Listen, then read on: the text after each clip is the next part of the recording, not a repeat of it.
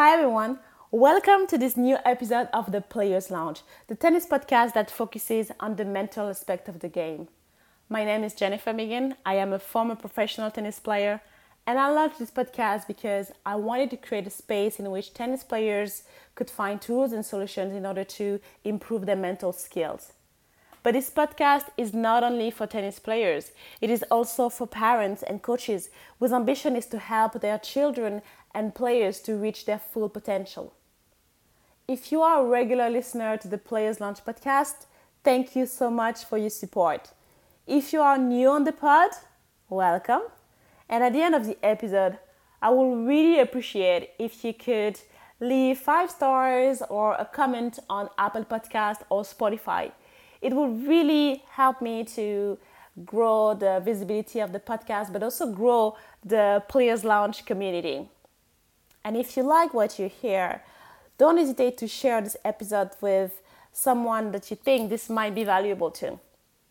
If you're not on Apple Podcast and if you're not on Spotify, no worry. You can listen to this podcast on Google Podcast, Deezer, Amazon Prime, and basically any podcast platform. All right, folks. US Open 2022, that's a wrap. And the least we can say is that it was an incredible tournament.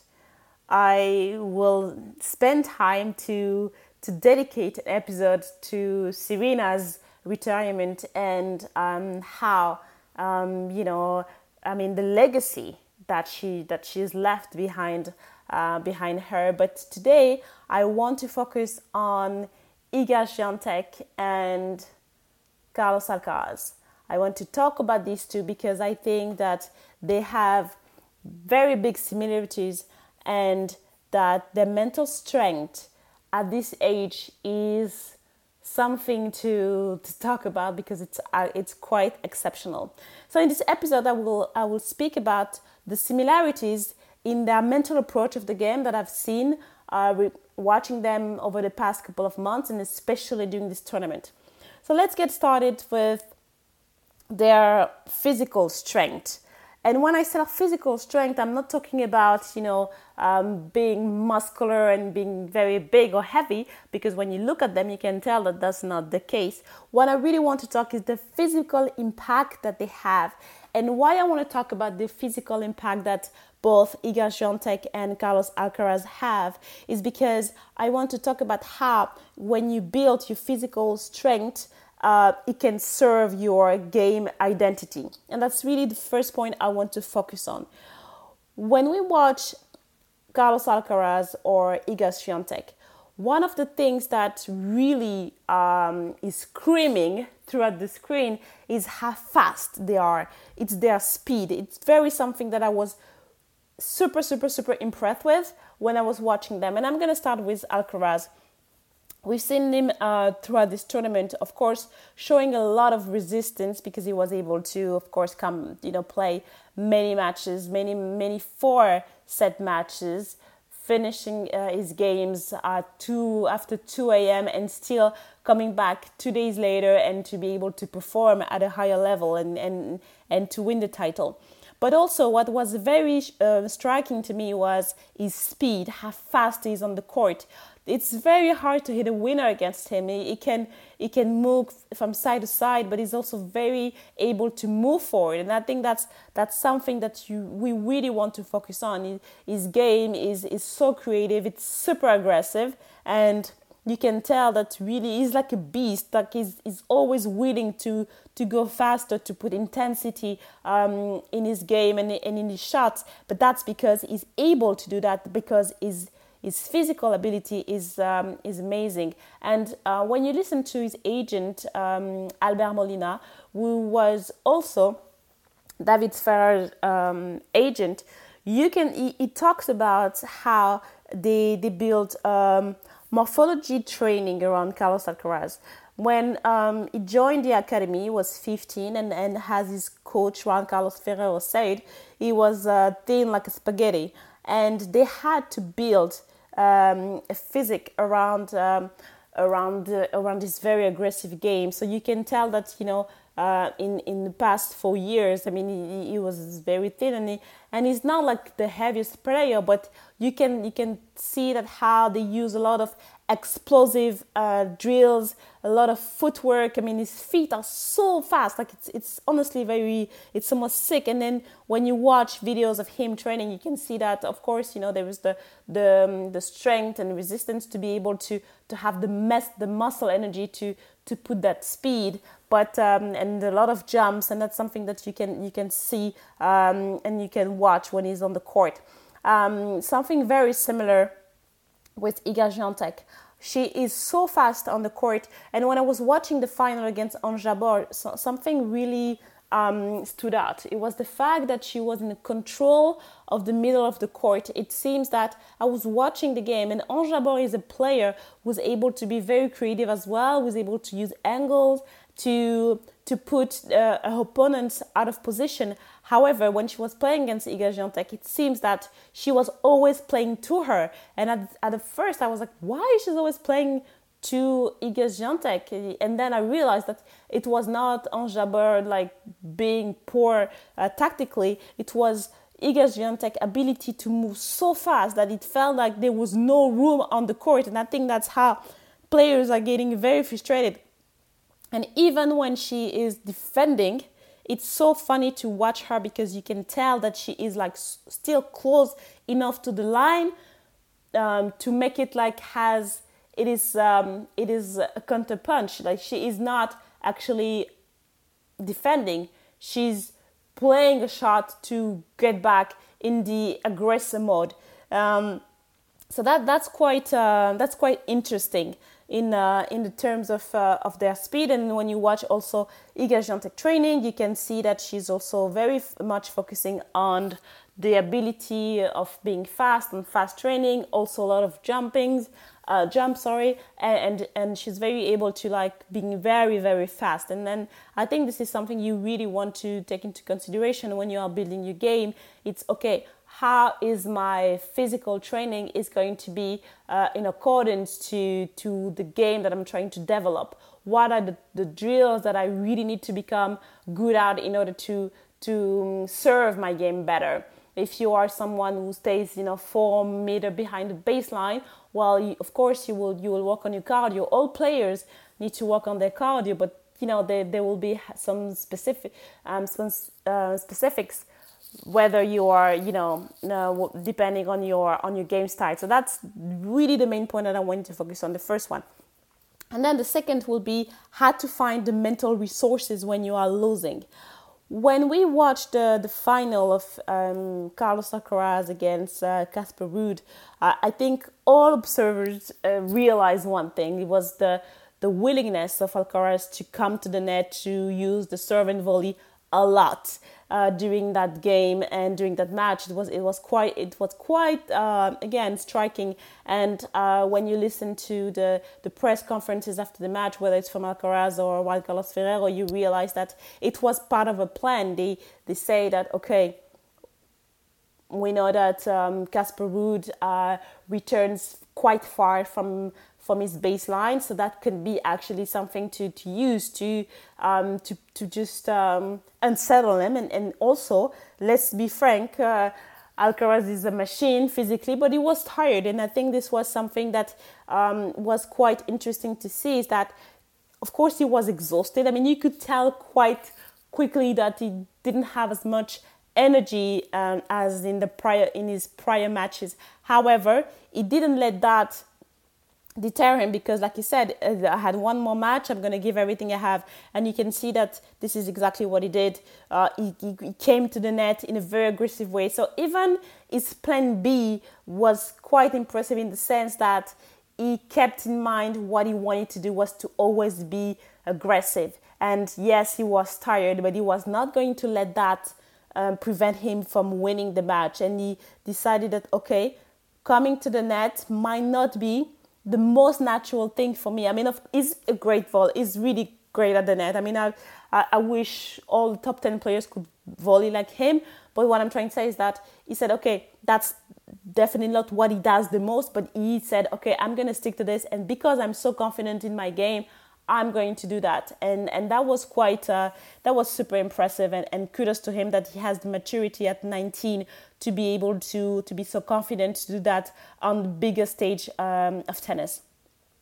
For Iga Swiatek, it's also very similar, that you can tell whenever she is in a difficult situation, she has this refusal of losing, and you can really see that on her face. It's quite not shocking, but it's quite impressive, because when she was in the second set, I mean, she was supposed to win that game easily, because she was 6-2, 3-0 up, and then, and Ons Jabeur starting to play a bit better. But what I'm trying to say, that even when things starting to not to go away, I mean, I don't know about you guys, but I was watching and I felt like there was nothing that would prevent her from winning that match. I think that even if there was a third set, she was going to win it. It's really impressive to see how confident she is and how able she is to raise her level and her intensity whenever she's down. And that's really the thing that she was doing. And she's also able to deal with the anxiety, to deal with the stress, to play the right shot at the right time. And when she is like down, she starts to execute, to be more aggressive, because she knows that's the shot that she's able to do. It's very similar to, she really, like she said, her idol is Rafa Nadal, and you can really tell that she goes Rafa mode when in those moments, and that's why it makes her so tough and hard to beat, because she's not afraid to play the right shot at full capacity when she's down. So that's again something very similar from these two, that I think makes them very special. And then the third point will be what are the key elements to consider when you're building your team. When you want to be a great tennis player. One of the things that I always talk about is your surrounding. It's how important it is to have the right team with you when you have big ambitions to play on tour. And again, if you look at these two, it's quite almost amusing to see how great their teams are. And I'll start with Alcaraz. I think it was Rublev who was saying a couple of weeks ago that it's that Juan Carlos Ferrero is definitely, and without a doubt, the perfect coach for Alcaraz, and they are the perfect combination. And I want to dig a bit deeper on that. And I agree 100%, because first of all, Juan Carlos Ferrero was number one in the world, won a Grand Slam. So in terms of credibility, it's already huge, because he knows exactly what it is to be in that position, what it is to win a Grand Slam, what it is to be number one. And also, he started to work with Alcaraz when he was 15. And 15 is the perfect age to be mentored, because it's really the time when you are starting to go on tour and to play those tournaments. So having the right approach from the beginning, the right mindset, prevents you from making like the mistakes that we all make when we start to play on tour, and to have really that guidance from someone else, for someone who's already walked that path. It's really, really, really helpful, and you can tell how much Alcaraz trusts Ferrero, and then how much he's using his experience in order to kind of go a bit faster. I've already spoken about how it was something similar for Sasha Zverev, and how being able to travel with his brother Misha was such a good thing for him. One of the best example, if not the best, of course, will be Serena Williams, who had a chance to witness Venus' first step on tour, and how it's helpful for people who are following when they have like such great models that walk the path before them. So that is, and also when it comes to Juan Carlos Ferrero, I think that there is also something else to consider. The fact that he was number one in the world, and then he won a Grand Slam, and that he didn't win more. And of course, his career was amazing. What I'm trying to say is that I'm pretty sure when I listen to Carlos Ferrero, I'm pretty sure that he also had the intelligence to go back and say, okay, this is what I missed, and this is why I didn't win more Grand Slam, and these are, according to me, what are the things that we need to do in order to keep him focused. Because when you watch Alcaraz play, you see that there's, of course, the calmness and being cold-blooded in those very tough moments. That's what Ferrero was saying in the press conference. That's something very similar that he had when he was a player. But you can also see that he added some stuff. Alcaraz is a natural aggressive player, but I'm pretty sure that Ferrero was able to say, okay, this is what I could have done better, and I'm going to give that to him. So that's very amazing. And also on his team, he has, I mentioned him before, Albert Molina, who was the agent of David Ferrer. So this guy knows exactly how to deal with the press, how to deal with all the requests for, the media and everything. So they know already how to deal with a high level of pressure, high level of success. And that's why, to me, it's so amazing to have such a team, because you can see it's very like this kind of a clan that they able to build, and very similar to of course Rafa Nadal, but maybe a bit smaller. But this idea that everyone has a very specific role, and everyone is able to execute at the highest level in his field, and that's why he's so successful. Same thing with Iga Swiatek. She has on the side a psychologist, Daria Abramovic. Iga Swiatek really changed the game in the sense that she was one of the first ones who say, okay, look, I'm traveling with my psychologist, and so what? And she's helping me a lot to perform. And you can really tell. I mean, when I see her, when I see Daria Abramovic in the box of Iga Swiatek, I don't see a psychologist. I see literally like a bodyguard. You can feel that she built a structure, around Iga Swiatek, like a mental structure that she helped her become so strong and so able to deal with the high pressure situation. The team also that she has, they're helping her, and you can see that she's often, when she's like warming up, she's doing it with, a physical coach is doing the work with her, and I think that's something that is quite important, because of course you want to make sure that when you are working with people, they are the best in their field and that are able to do things with you. It gives, again, credibility. And when you have all this, what it does is that it creates a lot of trust. And when you have trust in the people you're working with, well, you have clarity, and it helps you to play and to focus on just executing and to be willing to reach your full potential. So I think that's why these two are so successful. They have highly competent people around them that know exactly what to do in order to make sure that they are performant, and they are always they are accustomed to a high level of success. So they are not going to lose their head. They are not going to get all crazy and all how can I say, all crazy about the success, and they're gonna remain humble. So that's something that is key and so important to keep in mind when you are building your team. And I also want to mention the families of those two players.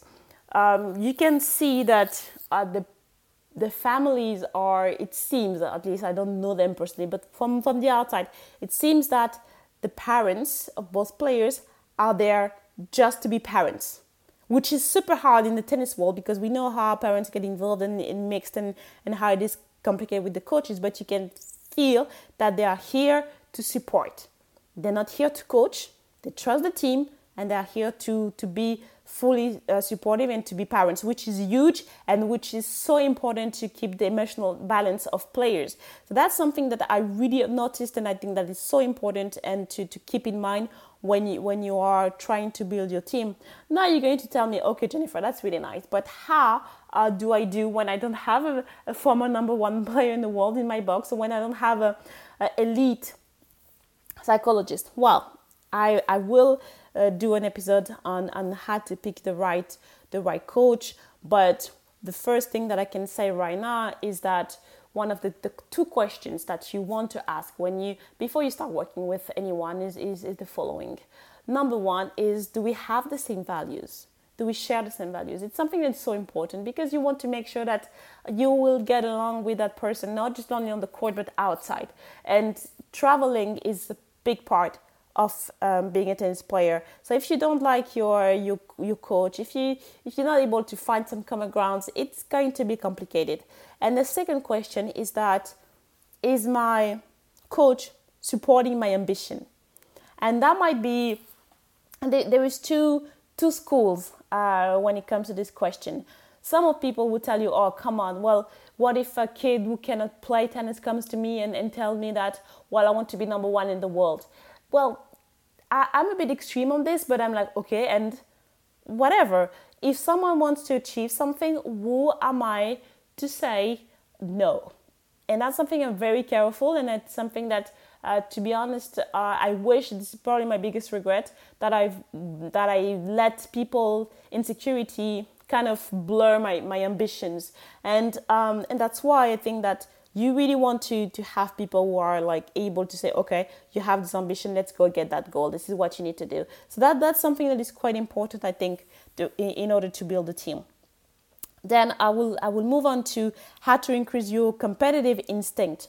When it comes to Iga Swiatek and Carlos Alcaraz, one of the things that is quite striking is how good they are in matches.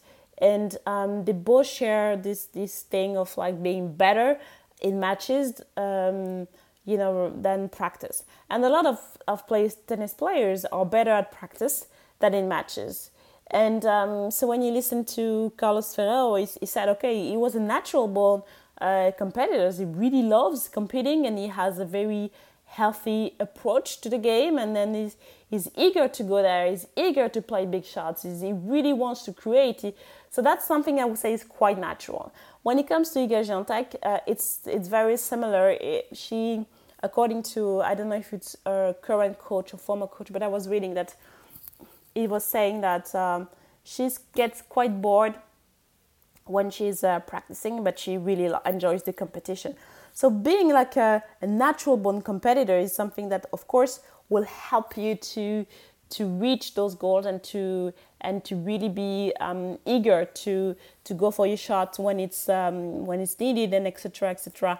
But if that's not your case, if you feel anxious, if you are not the most at ease when it comes to the competition, you have a lot of stress, it's usually for the following reason. It's because you put way more importance to the result, and you are so focused on the result and your fear of losing that it prevents you from performing. So the key to that is to really focus on play or objective rather than result. And that's why it's also very important to have the right team around you, because I know exactly how it is when you start losing. And then it can be the parents becoming a bit tense, the coaches, and it creates that doubt and that stress that prevents the player to perform at his best or at her best. So that's why it is so important to make sure that in the team, everyone has his role very clear, and that we are all on the same wavelength, and that when it gets tough, we are a team and we support each other to make sure that you will get to where you need to be, and that we'll be able to kind of not let doubt creep in. That's the hardest as a tennis player. But these two are able to do that very nicely. And then you want to work on your on your, on your strong game plays. You can tell that, they are very clear about their tennis identity, and also you can tell that when it gets tough, they know exactly what to do. So that's something you want to do when you're at practice. You work on, you watch your strongest shoot, if I may say, and then also say, okay, well, I can also try that, when I'm in tough situations, when I'm playing practice matches and, things get tough. Why would I try this to just, mix it up a little and then really work on that? So when you're in playing a match, you feel that, okay, I know I can do that. I'm used to do this and I'm able to do that. So that's something you want to do. Then I will move on to the next point, which is how to turn your vulnerability into strength. And that's something that might sound very contradictory to the tennis world, because we know that tennis players, we never share, our vulnerabilities. The whole game is a mental game, and it's based on the fact that we are trying to always find the weakness of our opponent in order to expose it and to use that. And we also do that, outside the court. It's always this mental game that we're always trying to do to find other people's weaknesses. But what is very interesting with Swiatek and Alcaraz is that they do what I like to call, actually it's not me, but I've heard that before, but it's kind of the Eminem strategy, in an 8 Mile, when at the end of the last battle, Eminem starts and freestyling, and then he actually makes fun of himself, and he talks about the traitor, about the mom and everything. So when the other guy has to start his battle, he's out of things because Eminem has already put everything out there. So there's actually no more room to expose him. And I think this is something that I'm sure they're not conscious of that. They're not thinking about Eminem when they do that. But Alcaraz and Swiatek are very good at that. I'll start with Iga Swiatek. She's really good at that in the sense that you can tell that she's a very anxious person. It's very simple. When she's doing on-court interview, she actually makes me nervous because she's always agitated. It's really weird how it feels like she's always on the verge of breaking. But then when you see her a couple of minutes later at the press conference, she's calmed down and she's very collected in her answers. She's excited, but you can tell that she's at ease, and it's quite interesting. So she talked about that and how anxious she was. She's very open about a mental state. But what she also is saying is that because she has, a coach with her, and also because she said that now she has the tools that help her in order to know what to do when the stress comes. She's able to deal with it better, and actually it makes her stronger. I've seen that one of the things that she does in her training is that she has actually machines that are measuring her brain activity to monitor an anxiety, and in order to find solution to make her better. So that's something that is so great. And the fact that she's using a vulnerability, say, okay, yes, I have anxiety. Yes, sometimes I'm anxious. But hey, you know what? I've said it. And this is what I'm going to do. And I know, and I'm convinced, and that's the very important part. I'm convinced that I will find the solutions in order to get better. And that's what I like about her, is that she's always very, eager to say, okay, well, there's a problem, I will find a solution. Very solution oriented. And with Alcaraz, it's something similar. After Cincinnati, he said, you know what, I lost the joy, and which is a very big component of his game and in his approach. And he said that, I felt the pressure. For the first time I felt pressure and I lost the joy. And I love that. When I saw that, oh my gosh, he's going to be so good. And people were like, why are you saying this? Because he's not afraid to, and I directly made the comparison with Iga Swiatek, because I said, well, he's not afraid to discuss that he's afraid, or that he felt the pressure.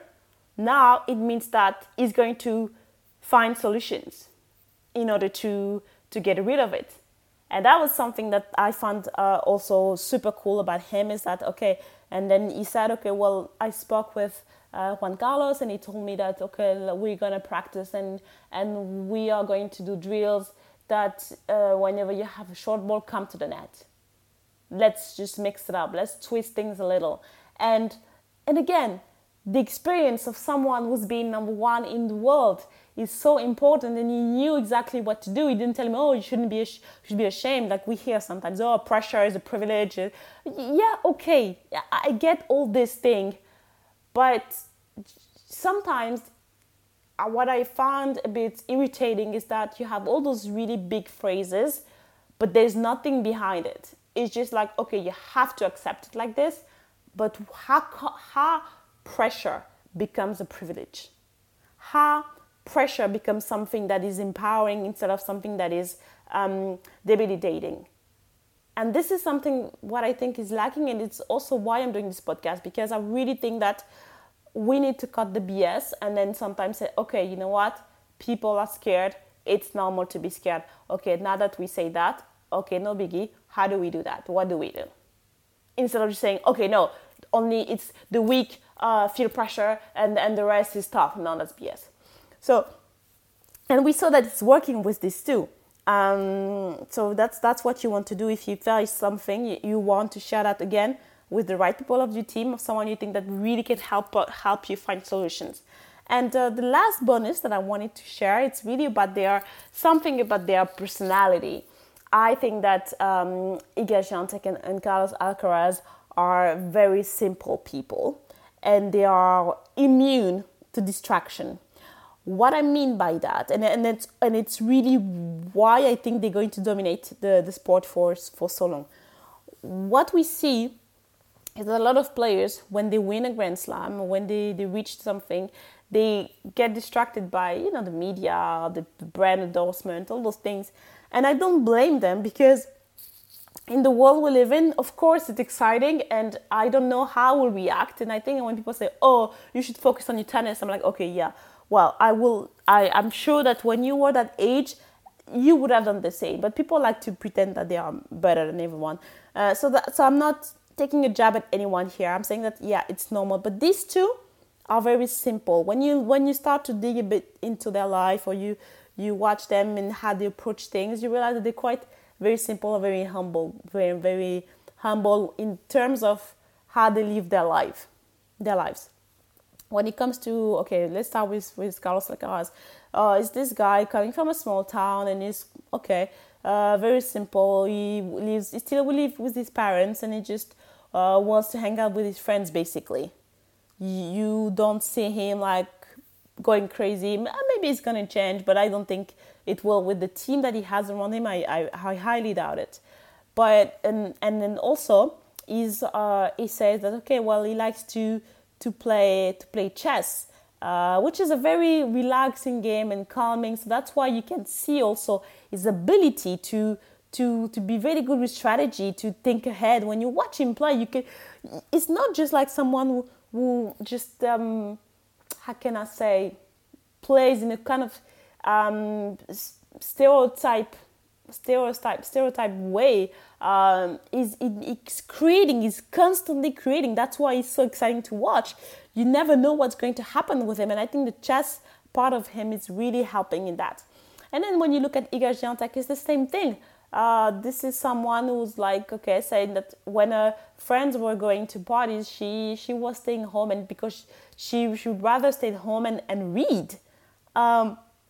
That's very uncommon for youngsters nowadays to mention, and I think that it gives a structure, to do that. And also she said that before matches she plays Lego. That was introduced by, again, a psychologist, and both players also nap before their matches, and they have this very emotionally balanced life, which is helping them to perform at their best. And also another thing about Iga Swiatek, when she reached the number one spot for the first time and when starting winning Grand Slams, again, Daria Abramovic was like, this is going to be part of it. We need to analyze and to discuss how you're going to deal with it, how you're going to deal with the media and the endorsement and everything. And then they were able to find the balance, and then so all this kind of glittery life is not taking over the tennis life. And I think that was genius, and we can say it's working perfectly. All right, folks, that's it for today, and I really wanted to dig a bit deeper into these two because I think they are great, and I really enjoy that thing. I call them the sweet killers in the title because I really think that they are so good at executing, and they have this cold-blooded attitude on the court, although they have a lot of energy, but they know exactly how to execute well on pressure. However, you can tell that they are like, I mean, they seem to be very sweet people and very kind, and they have this joy, when they play. You can see that, especially with Alcaraz, always happy, always playful, and same with Iga Swiatek. You can also like feel excited about things, and I really like that, and I think it's very exciting for the sport. If you like this episode, again, don't hesitate to subscribe or to share this with someone. And until next time, I wish you the best, and I hope that you have a great day and a great weekend. Bye.